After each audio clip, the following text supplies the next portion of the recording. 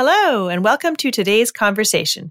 We're going to be talking about how nutrition research is done and how it's translated or mistranslated into health headlines. I'm thrilled to be joined by Dr. Deirdre Tobias, a scientist who specializes in nutritional epidemiology. She's an assistant professor in the Department of Nutrition at the Harvard T.H. Chan School of Public Health and at Brigham and Women's Hospital in Boston. In this conversation, we discuss why nutrition advice often appears to flip-flop and what the main types of nutrition studies are. We also cover some of the common scientific lingo, like p-values and confounders. I hope that this episode helps you figure out when to tune in and when to tune out the latest nutrition advice. There's certainly a lot of nonsense out there, but if you know what to look for, there's a lot to be learned as well. Let's dig in. Welcome to Get Real Health. I'm your host, Dr. Chana Davis. This show cuts through the noise to give you science-based insights from real experts so that you can make smart, healthy choices. Welcome to the show, Dr. Tobias. Thank you so much for being here. I'm so happy to join you for this podcast. This is great. I love talking about all things nutrition. Excellent. So can you start us off by giving a little bit of background about your training and what you do now? Sure. So I am, by education and training, a nutritional epidemiologist with a focus in obesity and methods. So I received my doctorate over a decade ago now in nutritional epidemiology, as well as epidemiology broadly from the Harvard Chan School of Public Health in Boston, and trained with Dr. Frank Hu for my postdoc there as well. And most of my research is trying to investigate risk factors or pathways linking obesity, lifestyle factors with long-term obesity-related chronic diseases. And I'm also really interested in the methods underlying that as well. So how do we come to be able to attribute something as a causal factor for an effect we see years, decades later, which, as you may get some appreciation for, is quite difficult. And then I'm also academic editor at the American Journal of Clinical Nutrition as another one of my roles. And that pretty much gives a totality of my titles, but I have a lot of other interests in there as well. Well, it sounds like you're the perfect guest for today's topic, which is giving guidance to the public and to non-scientists for navigating nutrition headlines and understanding when to actually take action based on what you read and when to sort of dismiss it. Yeah, I'll try to do my best. It's hard to unpack those sometimes, but we'll get there. So let's just start with a big picture question. We'll probably have to do a lot of layers on this, but what are some of the factors that contribute to the fact that nutrition headlines appear to constantly flip-flop of something, coffee, wine, whatever it is amazing for you one day and then horrible for you the next day? What's really going on there? What I think personally is going on there is that the headlines, of course, they always want something that's flashy. So it might be premature to even say one thing is good or bad for you based on the science that the studies or that the headlines are reporting on. So mouse models or animal studies that may have some compound that's found in blackberries that they're researching, that they find some biomarker of an outcome is affected. Suddenly that gets translated into a headline of blackberries cure cancer, where there were no blackberries involved, there was no cancer involved, there weren't even humans involved in the science. So that's one kind of peeve of mine where I see a big gap in where the research was and where the headline ended up. But then we do have a number of epidemiologic and clinical trial studies that are in fact giving different results for something like eggs and heart disease in humans, where you have actual estimates of eggs, you're actually looking at heart disease, not some surrogate biomarker, and you could get completely different results. So trying to understand what's going on there, where the headlines are actually maybe closer to reporting what's happening in the study, is difficult. And that, I think, comes down to these studies might just be asking completely different questions. And they might be conducted in populations that are looking at totally opposite ends of a distribution of intake, where it might be really low intake in one population or relatively higher in another, where the intake or the dose might matter for that outcome. And then also the other foods that are eaten in those cultures or populations can certainly play a role in how those estimates can be interpreted at the end of the day. So that's a long way of saying there really sometimes is just sensationalism behind these headlines, and other times it is actually the science itself generating the confusion. So looking beyond that headline, what was the study that's being reported on is always kind of a step one to understanding what the headline's truly trying to reflect or capture, or if it's just for clicks. So one of the things in terms of the nutrition studies that I've come to appreciate is, having worked in the drug field, it's very different that you can't often perform the ideal experiment that really, you learn about in high school, the one variable that you change and everything else is identical. And that's how you're going to learn. And you have a nice controlled placebo group. So as my understanding anyways, a lot of the challenges of the nutritional field are that you can't always perform the perfect experiment. So you're having to interpret experiments where you're going to have to sort of be aware of caveats and ways that the result might not reflect the actual question you're trying to answer. Absolutely. I think that's true both for the experimental side of nutrition science as well as the observational kind of epidemiologic evidence. Really understanding what question you want to ask, and then does your study design even reflect that hypothesis, I think is something that is underappreciated, but greatly impacts how you interpret, particularly nutritional exposures. Because like you said, we don't have this big treatment naive population that we're then giving double-blind placebo-controlled pill of 0 versus 1,000 dose to and following up. And it's really not that clean, even in the clinical trial setting for nutritional exposures. And I think that's another huge source of some of the variability across results. Mm-hmm. Can you give a little bit of study design 101 and what are the big categories of studies and how do you think about the strengths and limitations of those different designs? Sure, absolutely. I guess we can start with just kind of like a hypothesis and go from there. Say we wanted to know if sugary beverages cause diabetes. And really that question technically is something more along the lines of, should we advise patients who drink a lot of sugary beverages to quit, right? That's the actual public health question we want to know. And if we advise them to quit, will these patients have a lower incidence of diabetes down the road? And from that, we can draw causality that quitting sugary beverages lowers risk of diabetes. So we might imagine a large clinical trial where we have a bunch of patients enrolled who all drink currently 3 servings of sugary beverages a day. And they're told to either stay on that path and keep consuming that or go to absolute 0 and then replace it with water, for example. And then at the end of several years of follow-up, we count the cases of diabetes in one group, compare that with the cases of diabetes in the other group, and that would essentially give you the answer. So that's kind of this randomized control intervention or behavioral nutritional intervention that we want to conduct for a lot of our hypotheses, but for many reasons is more often than not just not feasible. So adherence is one major barrier, right? So we have this task for all the patients not to just take a pill with no side effects and relatively low commitment. We're asking them to completely change their daily habits. And that is one major barrier to conducting these trials for really long term. And if we want to look at cancer, heart disease, diabetes, we need them to adhere long term because it's going to take several years or if not even decades to develop these outcomes. So what we have more often in nutrition science are these shorter term nutritional interventions where we're looking at surrogate outcomes. So not cases of heart disease or diabetes, but say improvements in fasting glucose or a lowering of bad cholesterol levels over 6 months or a year.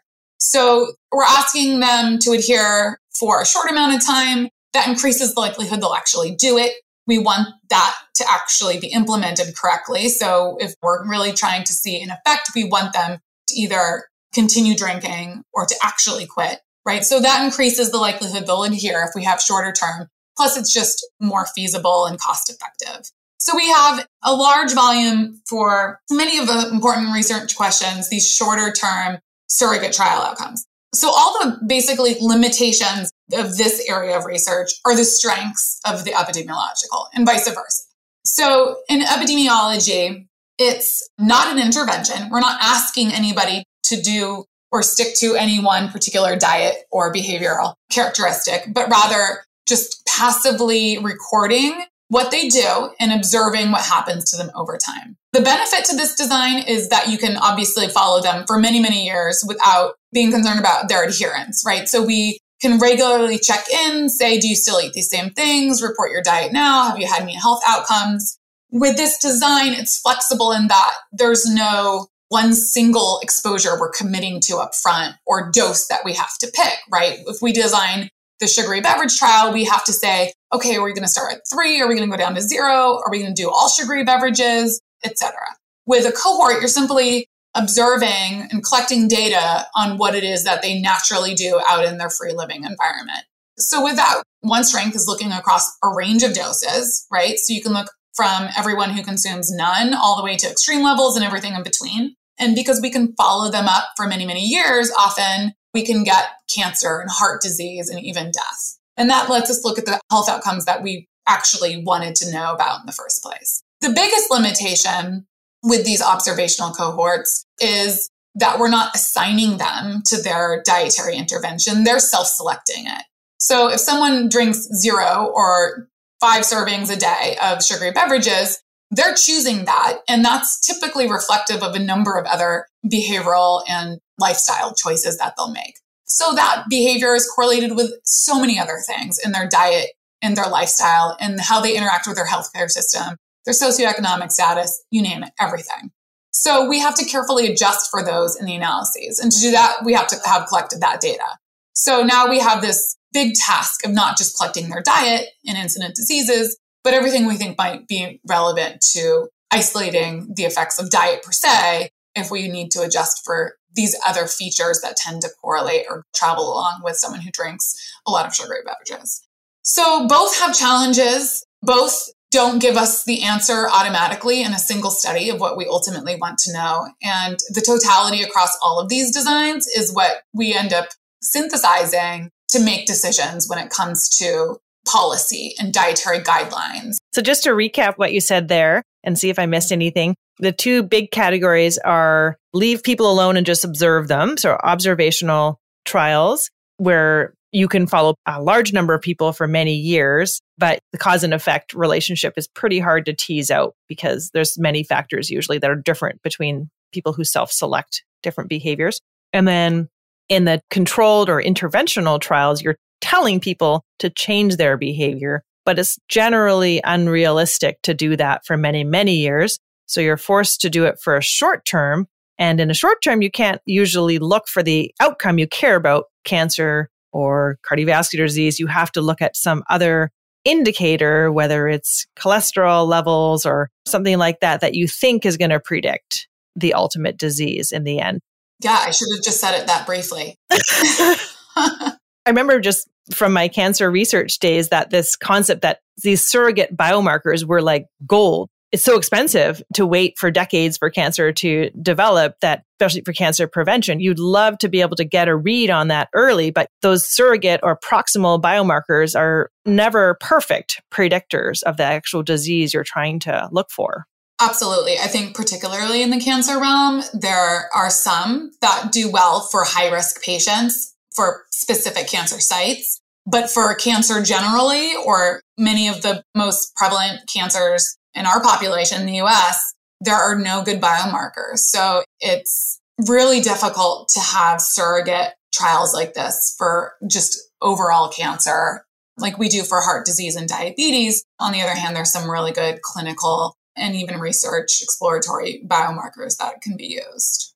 Let's just talk a bit more about correlation versus causation and teasing that out, because that's just such a common error in the public, is to just jump quickly from any correlation to a causal relationship. So I know you alluded to this being very complex, but what does it take to establish causality?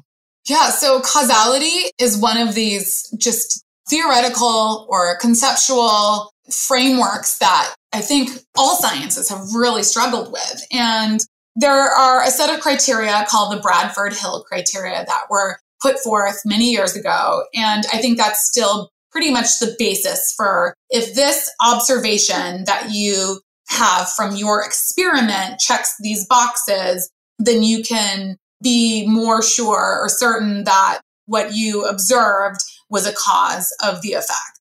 And I mean, really, it just comes down to whether you have a dose response, the temporality. Did the rain clouds come in before the rain or after? That sort of thing. Like if you just have a single snapshot in time, for example, like there's so many images on social media that have been circulating that I think are kind of cute in illustrating this, but the big dent in like the bench or the concrete with like a kitten laying in it, right? And it's just one snapshot in time.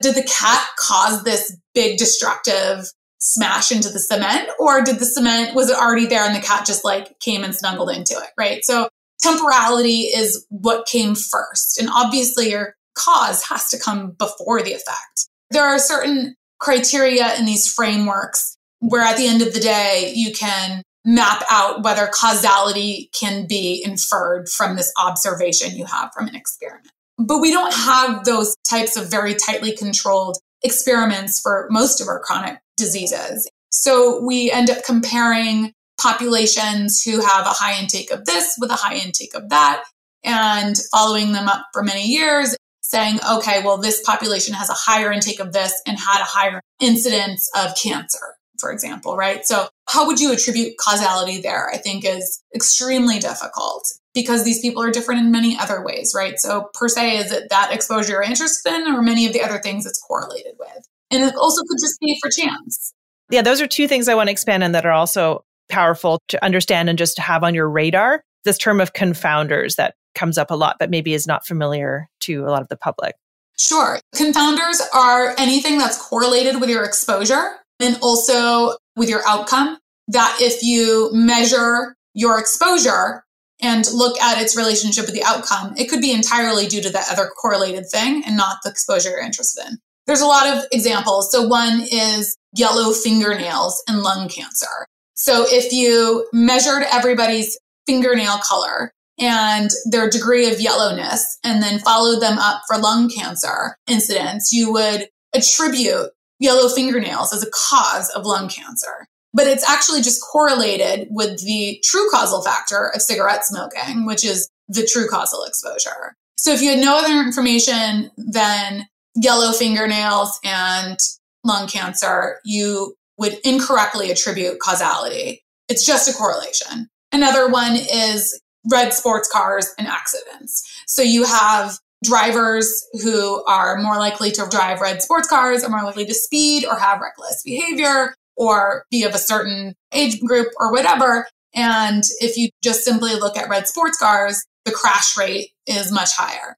Is it the red sports car or is it the personality of the person driving it, right? So again, correlation is not guaranteed causation. And understanding the other things or factors or what we call confounders that could actually be explaining the relationship really take a lot of sort of subject matter expertise, right? But then also really thinking through all these possible other pathways from your exposure of interest to the outcome.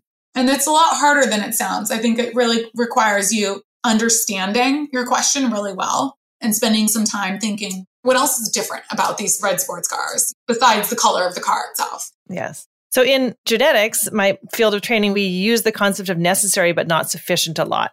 And you're having me thinking about that a bit because some of these Bradford Hill criteria you mentioned, like temporal relationship, something has to happen before to be even a candidate for causality. But happening before is not adequate to prove causality. The example that I've been talking about recently is the penny in the COVID vaccine trials. Some kid ate a penny in the clinical trial, and that was an adverse event. So did the vaccine cause the kid to eat a penny? Probably not. You're not going to jump to that conclusion. But if the kid got diagnosed with cancer, do you then jump to that conclusion just because A happened before B? Did A cause B? So I think it can be useful to think about the things that have to be true if it's causal, but that none of them alone proves causality. Separate those necessary but not sufficient. Yeah, that's a great example too. So the temporal relationship is a box to check. And the other box you're sort of alluding to is being able to rule out that there wasn't some other factor that happened to coincide. Just be along for the ride, essentially.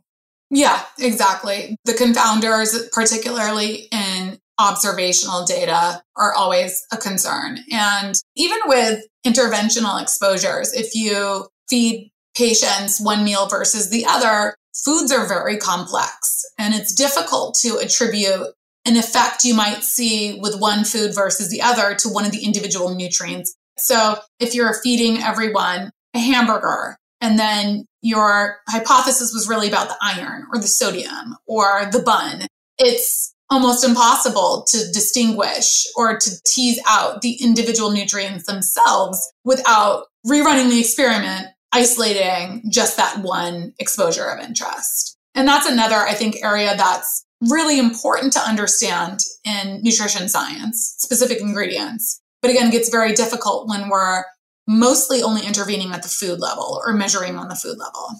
So I'm pulling out an overarching theme here, what we talked about earlier, that it's very hard to do the perfect experiment. So really, in terms of practical takeaways, one is to always look for a body of evidence rather than one experiment, because there's usually multiple interpretations to that one experiment. I mean, absolutely. United States Dietary Guidelines Committee meets every 5 years to comb through all the evidence all over again. So it's this iterative process of such a fast and vast moving body of evidence that is never going to be moved by a single study or one discovery, and really takes all these designs to patch together this concept of like, well, what causes what and what's good for us generally, and what should we not be eating? And there's always more questions than answers, but it's a very complicated thing. I don't envy those who have to make these decisions and guidelines for the entire country. Well, because whatever the truth is has to be consistent with all the experiments, right? So you have to find some explanation that actually explains discordant results and maybe understands why those experiments reached the conclusion they did. Yeah, exactly. So consistency is, again, another one of these criteria of causality. And if you have inconsistent results, which we often do, is it because the same experiment was conducted twice and we got different responses? Or were there just apples to oranges differences that you can't even compare these two studies to begin with? And actually what we end up seeing, there was a recent review that looked to see how concordant trial and observational data were. And it found these like 90 topics. Not a single one of these topics found that the bodies of evidence were even asking the same question to begin with.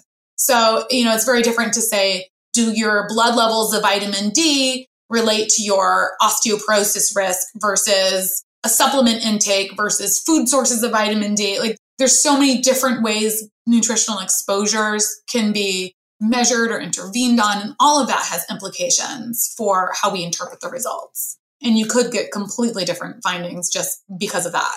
Mm-hmm. Now, the last more technical point I wanted to cover is this concept of chance and p-values, because I know you had a cool paper on that. So can you elaborate on what p-values are and what this really means? So p-values are basically the probability of your hypothesis being disproven. So when you go and conduct a test, and it all stemmed from this like lady tasting tea example, which this woman claimed that she could tell if her milk or cream or whatever was put in before or after the tea. And so they conducted this blinded experiment, and 8 cups of this versus 8 cups with the tea in first or second or whatever it was. I don't even really know all the details. But by chance, she would have identified X amount to be milk first or tea first. And if she were to correctly identify more than what would be expected by chance, then that would basically credit the hypothesis of her actually having some ability to detect the order of whether tea was put in first or second. So basically, this p-value is the probability that your observed outcome is beyond what we would expect by chance. And that by chance has a lot to do with how many times you run the experiment. If it was a trial, how many patients you had in it. So a lot goes into this statistic. And basically, if we have a percent of patients in our sugary beverage group who have diabetes, say 10% get diagnosed with diabetes in the group that continued sugary beverages, and 3% were diagnosed with diabetes over time in those who switched completely to water. So is that probability of diabetes 10% in one group, 3% in the other, is that statistically different? or is it by chance? And if we had, let's say, 20 people in each group, there'd be some uncertainty over that 10% and that 3%.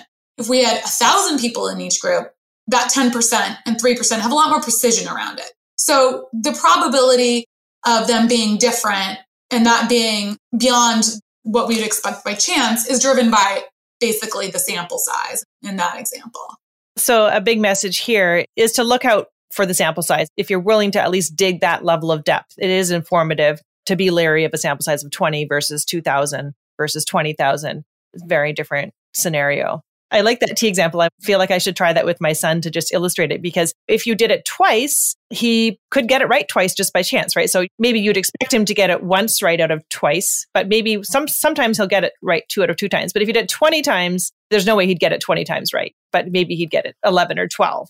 Right. So if you did it 20 times, 10 correct would be what you would expect by chance. 11 is that it's not 10, but it's close enough, right? So where do you draw that line of your son having guessed more than by chance? And that's this 5%.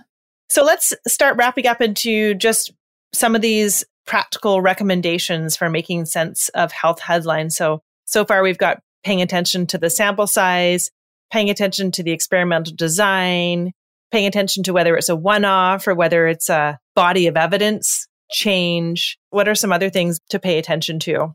Yeah, I think some other red flags in humans, and did it actually look at the food or outcome that the headline is talking about? So for a lot of health outcomes, it might just be a surrogate. And how good is that surrogate, right? So we can make mountains out of molehills for a lot of things and call it dementia or breast cancer or whatever outcome might get the biggest click, but is not actually what was studied. And very similarly with food. Was it some physiological dose in mice, or was it the actual food itself in humans? And that stuff you can usually tell just from looking at the abstract and not really needing that keen of a scientific background either. What are your recommended resources for those that want to understand where the body of evidence sits? Because I think in general, most of the headlines are going to violate one of those red flags. So where do we go for more robust, reliable understanding?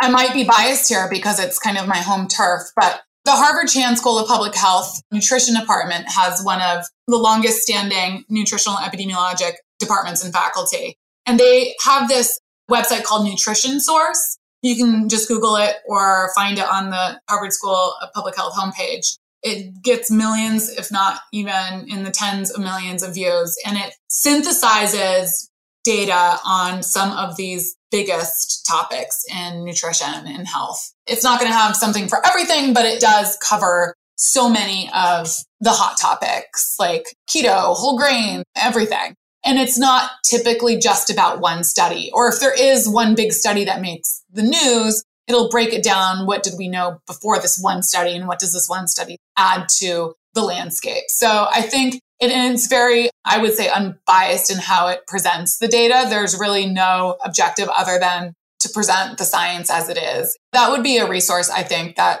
it's free. There's no subscription or anything like that you have to pay for. So it's available. That would be one I would recommend. Great. You just triggered one more question for me. We talked a bit about red flags, but green flags. So things to look for as signs of credibility, like you just mentioned, putting a finding in context of what we already know. Another one I can think of is being upfront about the limitations of a study. Is there anything that you would add to the green flags? I think if it's just honest to what the methods actually were, and if it was a surrogate marker, if it was in mice, and I like what you said about just the context of what the study adds, I think is huge, because it's maybe fun to get so much credit for this one finding, but how does it change the field? Is it flip-flopping, or is it fairly consistent and reliable? I think that's another big green light for sure.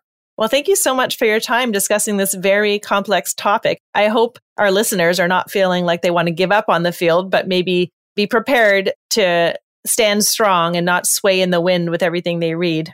Yes, thank you. I hope people don't give up on nutrition science. There's a lot of work to be done, both in methods as well as the questions that the public still have about what we should eat. So I think it'll only improve over time. We'll have better tools to measure and to experiment and to track. all of these questions will just get even more feasible to look at in the end. Well, thank you again for being here. Thank you so much for having me.